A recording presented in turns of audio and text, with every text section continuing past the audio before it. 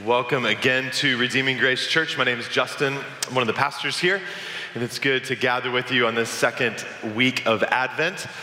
Before we get into our sermon today and our text today, I just want to also let you know, as we mentioned, Kim is back from on a little break from serving overseas, but also one of our other missionaries that we've sent out from our church is back in town as well. David Kurland has returned from Japan. And so I'd encourage you just to take some time to connect with him, hear about what God's been up to in and through the ministry that he's had over there for the last couple of years, and excited to see what God's going to continue to do in and through him over the next couple of years as well. We're going to be in the book of Isaiah this morning, and so I'm going to invite Mike and Odette Fox to read our sermon text for today.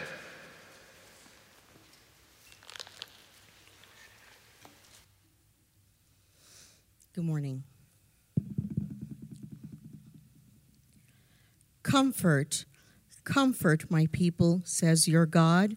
Speak tenderly to Jerusalem and cry to her that her warfare is ended, that her iniquity is pardoned, that she has received from the Lord's hand double for all her sins. A voice cries, "In the wilderness prepare the way of the Lord. Make straight in the desert a highway for our God. Every valley shall be lifted up, and every mountain and hill be made low. The uneven ground shall become level, and the rough places a plain. And the glory of the Lord shall be revealed, and all flesh shall see it together, for the mouth of the Lord has spoken."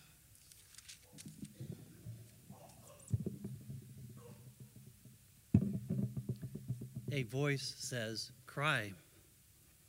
And I say, "What shall I cry?" All flesh is grass, and all its beauty is like the flower of the field. The grass withers, the flower fades, when the breath of the Lord blows on it. Surely the people are grass. The grass withers, the flower fades, but the word of the Lord will stand forever. Go on up to a high mountain, O Zion, herald of good news. Lift up your voice with strength. O Jerusalem, herald of good news. Lift it up, fear not. Say to the cities of Judah, "Behold your God." Behold, the Lord God comes with might, and his arm rules for him. Behold, his reward is with him, and his recompense before him. He will tend his flock like a shepherd. He will gather the lambs in his arms. He will carry them in his bosom, and gently lead those that are with young. Amen. Let's pray. God, we are grateful to be gathered here this morning, for the opportunity to be here, whether we are walking closely with you right now, whether we're just checking out who you are, trying to figure out what faith looks like. God, we're grateful that you are a God who has made known to us the path of life. God, we're grateful that in your presence there's fullness of joy, and that at your right hand are pleasures forevermore. And so, God, we pray that as we open your word this morning, we would experience all of those things today. We pray this in Christ's name. Amen. You know, a few years ago, I remember seeing a book that was called the Worst Case Scenario Survival Handbook. It has all kinds of interesting things in it, things like how to land a plane, how to win a sword fight, how to jump from a motorcycle into a moving car, how to survive when lost in the desert, and how to survive being buried alive. There's some good pieces of advice in there, but outside of a few circumstances, most of the chapters and the topics that they cover are about situations that most of us, I hope, will never find ourselves actually in. Last week, we began our Advent series, our first Sunday of Advent, and Advent means arrival or coming, and we, during this time of year, set aside a month to really think about and reflect on the coming of Jesus into our world. This year, we're in the book of Isaiah. It's an Old Testament book that speaks of many things, but most significantly, it talks about the promise of a coming rescuer and redeemer. written hundreds of years before Jesus was born. And as we come to our sermon text today out of Isaiah chapter 40, it could be a chapter in the worst case survival handbook. But it doesn't have neat tricks and skills to help you say, get out of the grip of a Yeti. No, the topic that it'll talk about is how do we survive being in exile? How do we survive being in exile? A lot has happened so far in the book of Isaiah. Much of what he has said has been a whole lot of bad news with a little bit of good news sprinkled in now and again. In fact, this happens in the chapter right before our text today, in chapter 39 of Isaiah. We see Hezekiah is the king. He's the son of Ahaz. Ahaz was a really bad king. Mark mentioned that last week in his sermon. And for the most part, Hezekiah has been a good king. But we learn at the very end of chapter 39 that Hezekiah didn't finish well. He became prideful and arrogant. He disobeyed God. In fact, the last thing Isaiah says to Hezekiah is that God's people are going to be carried away into exile by Babylon due to their disobedience, to their disregard for God and his ways, and to the arrogance and pride of Hezekiah. And instead of being grieved by that, Hezekiah says, if you look at the end of chapter 39, verse 8, he says, "The word of the Lord that you have spoken is good." For he thought, there will be peace and security in my days. See, Hezekiah didn't care so much about what was going to happen to God's people because that exile was going to happen later, not while he was king. He only cared about himself. Another leader, another king over God's people who fails them. And about 100 years after Isaiah writes this, what he told Hezekiah will actually come to pass. The Babylonian Empire will ransack God's people and place and carry most of them away to a foreign land, away from their home, and they'll be held in captivity. But that isn't the end of the story. And God, through Isaiah, wants his people to know that. But this section of Isaiah and this topic of how to survive exile isn't just for those that will be in Babylonian exile. It's for you and it's for me. Because the reality is we find ourselves in a place that is not as it should be. We experience the brokenness of the world all around us, and at some level, all of us are either captive due to our sin, or if we are followers of Christ, we are sojourners and exiles ourselves. This place isn't our home. And what we'll see is that the way to survive exile, it really has nothing to do with you or what you can do. It has everything to do with God and what he will do. See, the only way to survive exile is to have hope in the one who can actually free you from it, and that he will actually do it. And what Isaiah will show us is that God is that delivering king. In the midst of our mess, God doesn't remain distant. No, he comes to free exiles like you and me.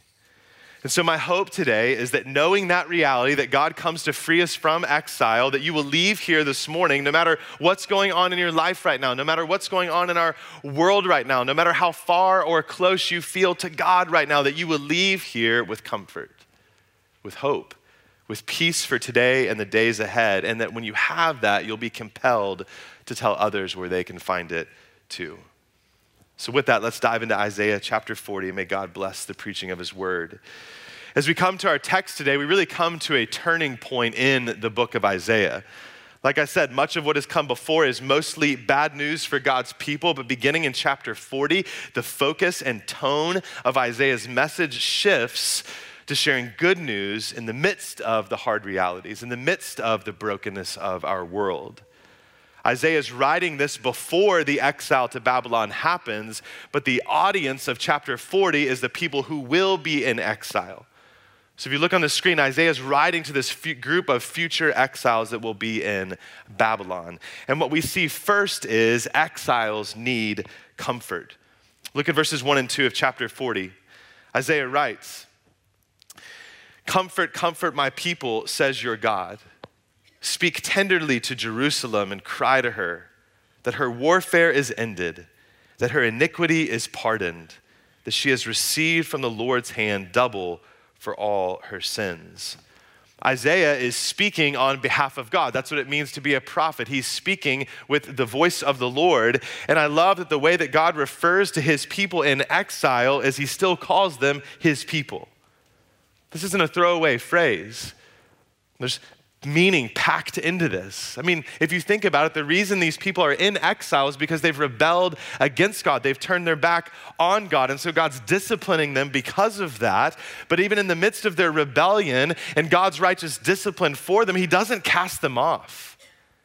He doesn't disown them. They are his. So how will they be comforted? He tells them that their warfare or their hardship has ended, and their iniquity or their sin and rebellion has been pardoned. In fact, he says instead of receiving wrath, they will receive double grace. That's what it means, double for all their sins. Not double condemnation, but double pardoning for their sins. Isaiah writes this to a future people in exile, but he writes it, did you notice, in a definitive way. He says, your warfare is ended. Your iniquity is pardoned. That isn't their current reality as they sit in Babylon and read this letter from Isaiah. It's not what they're experiencing in that moment, but Isaiah writes it in a way as if it will happen one day.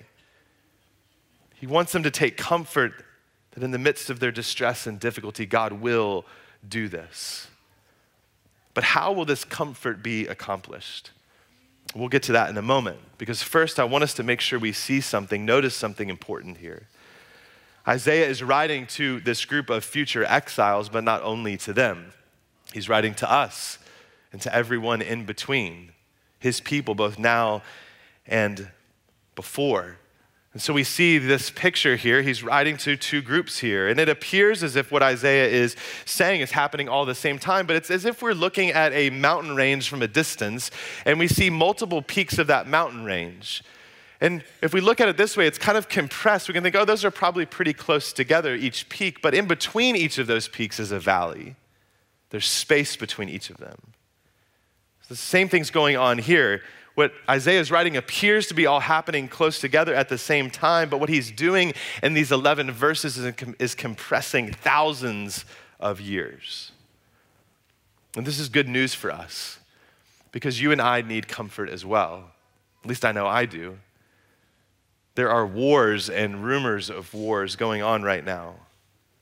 But it isn't just the physical battles that rage around us, it's the personal and spiritual battles that we all experience as well. We all wrestle with and are confronted with the reality of sin, our own sin and the sins of others, and its effects in our world and our lives. We have difficulty in relationships with people. We experience sickness and sadness. We experience loneliness. We see things aren't the way they should be. Hard things happening at work, hard things happening in your family, uncertainty about the future. All of those things we experience on a regular basis, and it's hard. It's challenging. It's difficult. We need the God of all comfort to comfort us in our distress, just like the people of God in Babylon needed as well. And while most of us have not literally been taken away from our homeland, if we are followers of Jesus, like I said earlier, the Bible calls us sojourners and exiles. In other words, we are far from home, strangers in a strange land, because we're no longer a part of the kingdom of this world. We find ourselves now being citizens of the kingdom of God. It's part of the reason we called the church that we planted 11 years ago Sojourn Church. We wanted to be reminded of the fact that this place isn't our home, and it's not where our hope is. Exiles like you and I need comfort. But how will this come to be? It will come to be because God comes in person. Look at verses 3 and 4. Isaiah writes, a voice cries, in the wilderness, prepare the way of the Lord. Make straight in the desert a highway for our God. Every valley shall be lifted up and every mountain and hill be made low. The uneven ground shall become level and the rough places a plain. What exactly is going on here? We see that another messenger declares another message to God's people. In the wilderness, prepare the way of the Lord. God's people need relief from their distress. They need deliverance and rescue because they're in captivity and exile, both physically and spiritually. But who can actually do that? Who can help them? Who can free them? Like I mentioned earlier, all the recent kings who've been over God's people, all that have come before, haven't been so good. And so it seems as if, based off the track record, anyone who comes along will likely not be sufficient to fix the problem. to actually bring about the comfort that Isaiah spoke of. But now we see that someone is coming out of the wilderness into the city, and he's calling people to prepare his way, to make straight in the desert a highway, every valley lifted up, every mountain and hill be made low, uneven ground becoming level. This is the language of a conquering king who's coming into town, either after getting victory over his enemies or coming into the city to conquer his enemies. It reminds me of watching the limousine ride of the president leaving the Capitol after the inauguration, heading to the White House. That's about 2.5 miles of distance. And if you've ever actually driven from the Capitol to the White House, it could take you 15 minutes, 20 minutes, 30 minutes, depending on traffic and traffic lights. But on Inauguration Day, that's not the case.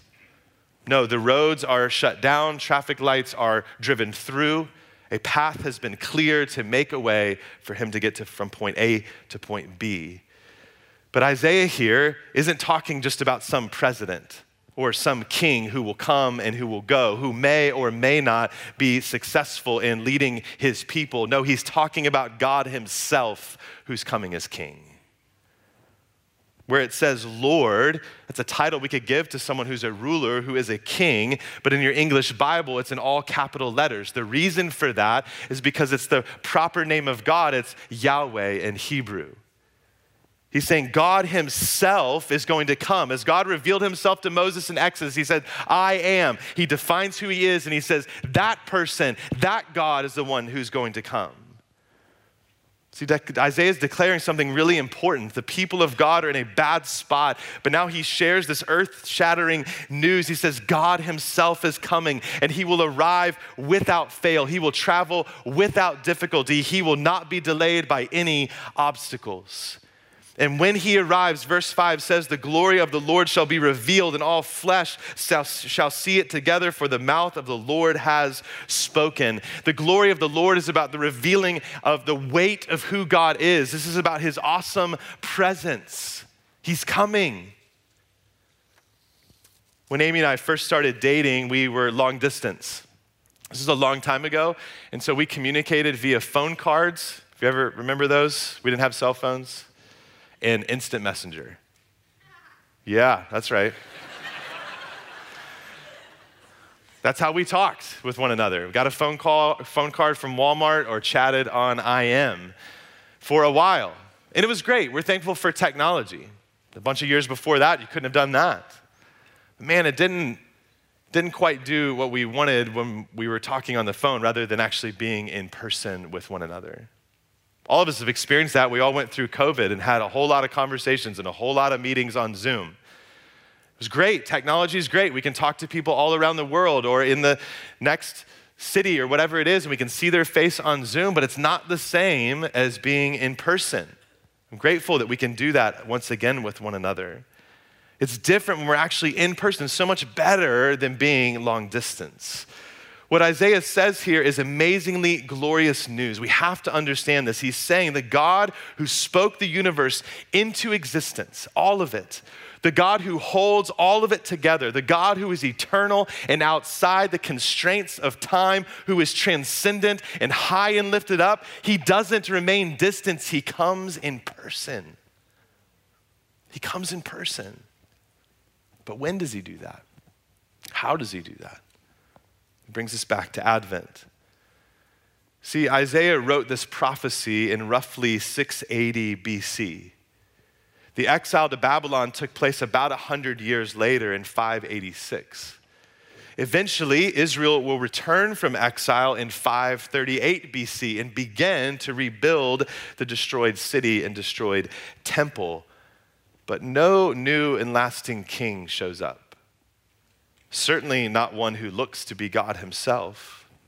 The glory of the Lord is not revealed, and all flesh doesn't see it. In fact, after the temple is rebuilt, the old men weep because this glory of this second temple isn't as good as the first. A few more prophets write, but then all goes quiet.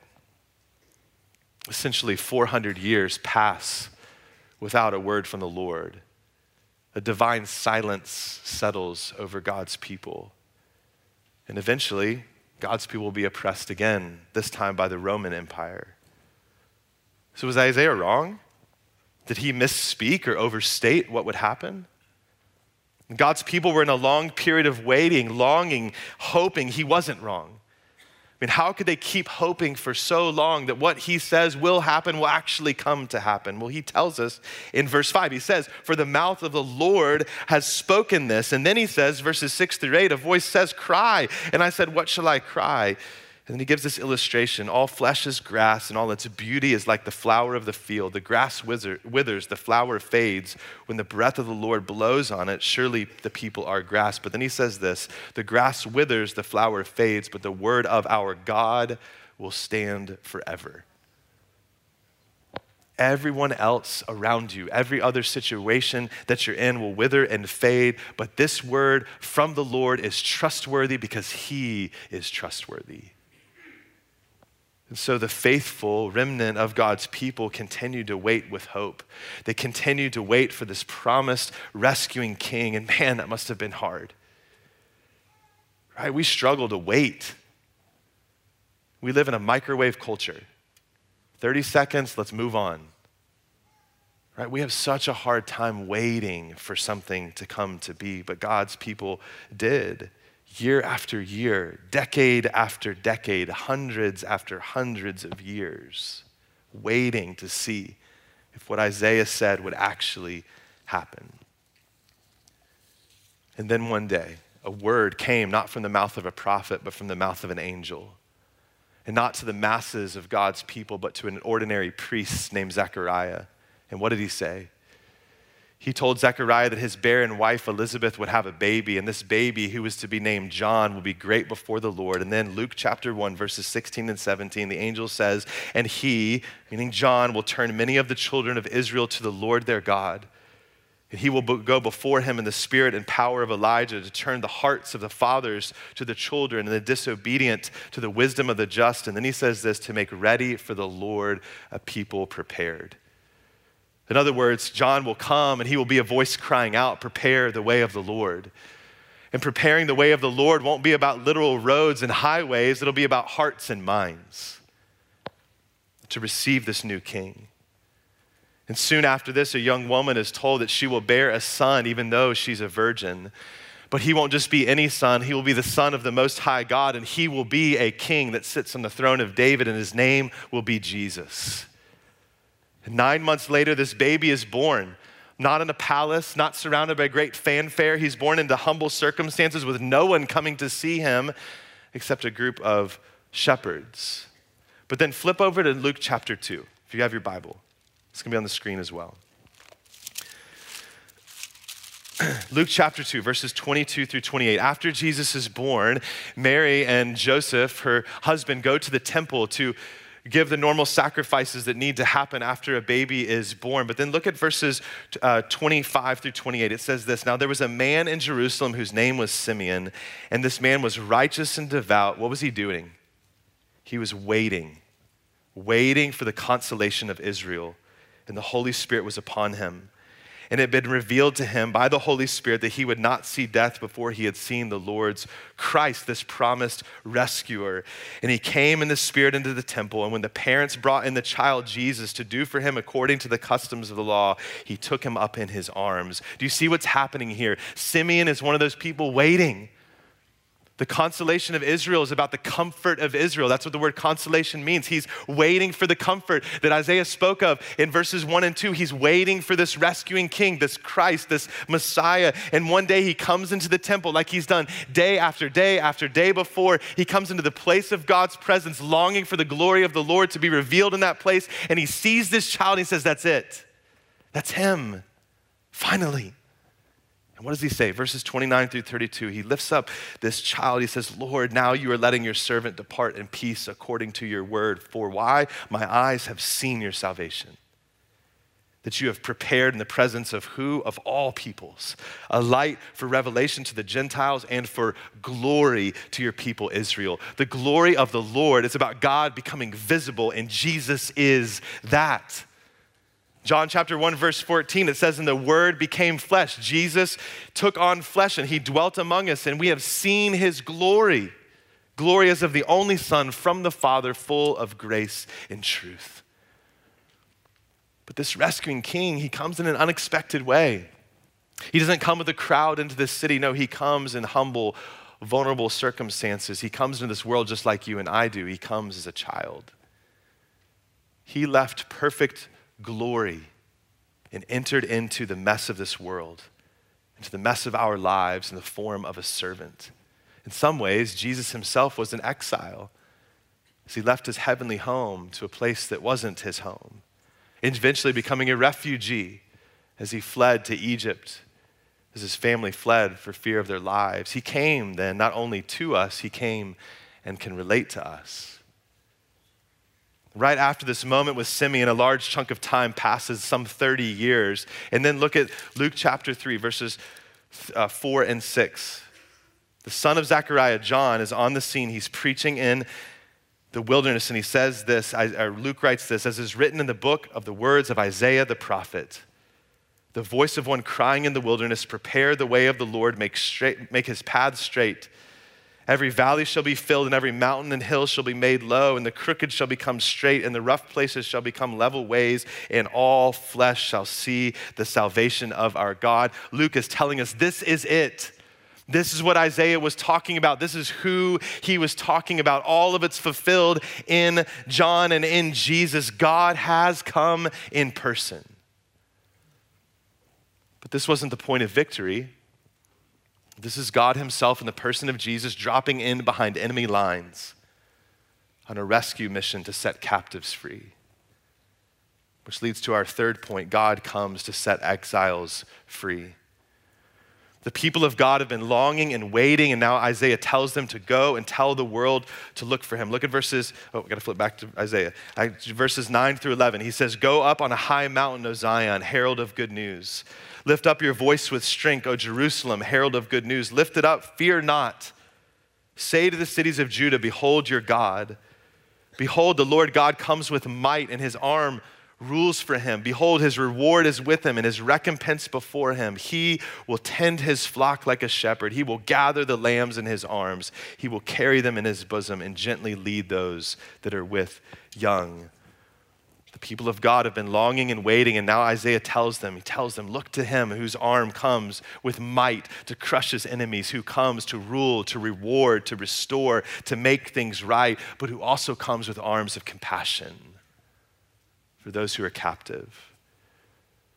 He's like a shepherd who cares for and gathers his vulnerable sheep to himself and gently leads them in his ways to still waters, to green pastures. This is the fullness of who he is and the fullness of what he does. But once again, it doesn't happen in the way that we would expect. This baby grows up, but he doesn't come to sit on a throne anywhere. He lives in and around common people, teaching, healing, serving. One day he will come into the city like a king coming back from war, and he'll be greeted with shouts of praise, but those shouts of praise don't last very long. A few days later, he'll end up being arrested, falsely accused, and sentenced to die. This promised rescuing king doesn't seem to be winning. He seems to be defeated as he's nailed to a Roman cross, crucified. Why? Isaiah, you said all this other stuff was going to happen. Why? Because it was the only way to conquer our greatest enemy and overcome our biggest problem. You and I are in captivity to our sin. We've rebelled against God. We are condemned, righteous in God's righteousness condemned, and deserve his wrath and judgment for what we've done. There has to be a penalty paid for our sin, but Jesus, the very Son of God, he's the one that comes to free us from it. He's able to deliver you from the consequences of your rebellion because he paid the price for your rebellion by becoming a substitute for you. He died the death we all deserve to die, but he didn't remain dead. No, 3 days later, he rose again, definitively declaring victory over sin and death. And now, when you and I place our trust in him, when we place all of our faith and our hope in him, believing that he is the only way for us to be forgiven of our sin, the only way for us to be set free from our captivity, we cross from death to life. Everything changes. Our iniquity is pardoned, just like Isaiah said it would be. And we receive not what we deserve, we receive grace upon grace, just like Isaiah said. And that's no matter who you are or what you've done. Just like Jeremy shared, we don't clean ourselves up first in order to receive this. No, God gives it to us in abundance of his grace in the midst of all of our mess, and he makes us alive in Christ. Jesus alone is the one who's able to do this. Church, he didn't just come to us, he came for us. He came for you. It's the amazing news of amazing grace. And now Isaiah is not only telling them to look and see, but to go and tell others about it as well. That he comes with comfort and care for all those who are desperately in need of it. Comfort is spoken over God's people for thousands of years. Promises of warfare and hardship ending has been made. But this hasn't fully happened yet, has it? Right? Sin still exists. The glory of the Lord has been revealed in the person of Jesus, but not everyone sees it or acknowledges it yet, do they? Was Isaiah being hyperbolic when he said this? No, see, not only is Isaiah speaking to Babylonian exiles, not only is he speaking to us and everyone in between about the first coming of Jesus, the first advent of Jesus, he's also speaking to us about the second coming of Jesus, the second advent of Jesus in these 11 verses. There's another mountain peak in view here. In John chapter 14, Jesus tells his disciples right before he heads to the cross that he'll be leaving them, but he gives this promise of hope. He says, John 14, 2 and 3, he says, "In my Father's house are many rooms. If it were not so, would I have told you that I go to prepare a place for you? And listen to this, and if I go and prepare a place for you, I will come again and will take you to myself, that where I am, you may be also." One day, Jesus is going to come again. And one day when he comes again, he will fully fulfill everything Isaiah spoke of here. When he comes again, we will see him. Everyone will see him. And everyone will recognize in his fullness of his glory, will bow the knee and say, Jesus is truly the Lord. When Jesus comes again, there'll be no more warfare, no more hardships, no more loneliness, no more difficulty, no more sadness in your life, no more shame, no more sin. When Jesus comes again, he will crush the head of Satan and sin and death fully and completely. When Jesus comes again, he will gather all those who are his to himself to be with him forever. When Jesus comes again, as Revelation 21 says, there'll be no need of sun or moon to shine on the new city, for the glory of God gives its light, and its lamp is the Lamb. When Jesus comes again, if you've placed all of your hope and your faith in him, you won't get wrath, you'll get double grace. Just like Isaiah said, you'll get double grace because you get all of Jesus. But now we wait. We wait with longing, we wait with hope, we wait as sojourners and exiles far from home until we see him face to face when he'll finish what he began. So what do we do as we wait? How do we survive being an exile here and now? Man, the world offers you all kinds of solutions, mostly distractions, stuff, activities, entertainment to fill your time and your brain. But none of those things really work. It's like eating empty carbs. Tastes good, but doesn't really do anything good for you. If we're going to survive being in exile, we do what the people of God in exile have done for thousands of years. We do what Simeon did as he waited for the consolation of Israel. We come back to God. We come back to his word that stands forever again and again. In his word, we're reminded of God's character and nature, that he is faithful and he is good and he's gracious and he's merciful and he's patient. In his word, we're reminded of his promises and his plans, that all of them find their yes and amen in Jesus. In moments of doubt and wavering of faith, and all of us have those moments of doubt and waverings of faith, battling unbelief, wondering, God, what are you up to? What in the world are you doing right now? In those moments, his word reminds us that Jesus did come. And you know what? The tomb is empty. And so we can trust that when he says indeed that he is going to prepare a place for us in his Father's house, that he will come again and he will bring you all the way home. In his word, we can see him and we can behold him. So let me encourage you to do that. If you need help engaging God's word, let somebody around you know that. We want to be a community where we help each other dive into the living, active word of God, to be reminded of these things. Pick up a Bible reading plan before you head out today as you think about the start of the new year. So the people Isaiah initially wrote to, they didn't yet see the king, but they're called in faith to prepare the way of the Lord. You and I do not yet see Jesus face to face, but we also can prepare the way. As the first verse of Joy to the World says, which is actually a song about the second coming of Jesus, it says, let every heart prepare him room. Out of your heart is where your worship flows. Out of your heart is where your will comes from when the Bible talks about the heart. Everything flows out of that. So listen, God comes in person to set captives free. Are you captive to something right now? Is something else grabbing your attention? Are you chasing after lesser glories in life right now? If that's where you're at right now, receive this freedom through repentance and faith. Turn away from those lesser glories. Turn away from chasing after the things of this world and turn again to Christ in faith. Behold our God. Whether that's for the first time in your life this morning or for the 1,000th time, look to Jesus. And when we do that, may it compel us to do what Isaiah says in verse 9, to go up on a high mountain and be heralds of good news, to invite our neighbors and the nations to behold our God with us, to invite them to come and see Jesus. Brothers and sisters, our world is a broken place. Our lives are messy and at times really difficult. But that's why I'm so thankful for the Advent season. Not because it erases or numbs me to the difficulty of life for a month, like I can put that on pause, but because it reminds me in the midst of the difficulty of life that there's hope. That there's hope, that light has come into the darkness. It reminds me that this world isn't as it should be, but also that this world isn't all that there ever will be. It reminds me that just as Jesus came once to take on all of my sin, he will come again to make everything sad, untrue in my life and in our world. It helps me to behold my God who came for me, who came for you, who came for us. How can we survive being in exile?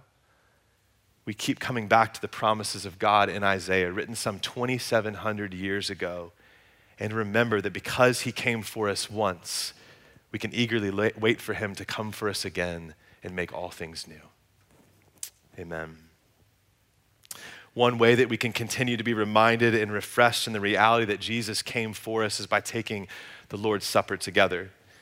Jesus knew that we needed some signposts, that we needed some reminders along the way to help us keep moving forward, to help us keep running the race, to keep our eyes on him, to keep hoping.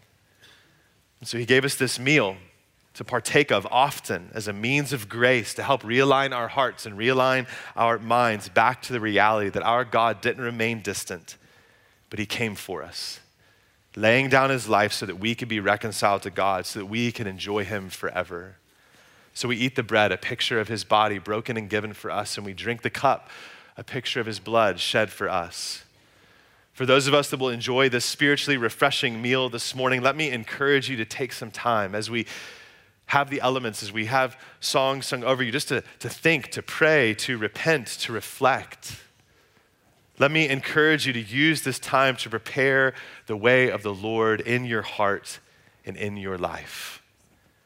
In a moment, I'm going to invite you forward after I pray, and there's stations all along the front here and in the back and up in the balcony. You can come forward whenever you're ready to receive the elements, whether that's coming and getting them and then returning to your seat to pray, to reflect, or praying and reflecting and then coming forward. Just come whenever you're ready. And for those of you that aren't yet followers of Christ, we would just invite you, ask you not to come forward, but just use this time to commune with God. If God's confronting you with your need for Jesus this morning, just take time to confess that to him. Take Christ today. Let somebody around you know that so we can help you on your journey with Jesus. As you come forward, hear what Christ has done for you, spoken over you today. Let's pray. Oh God, faithful you are, and faithful you will ever be. God, help us to believe that. In the midst of all the difficulties and challenges of life, help us to believe that you are faithful.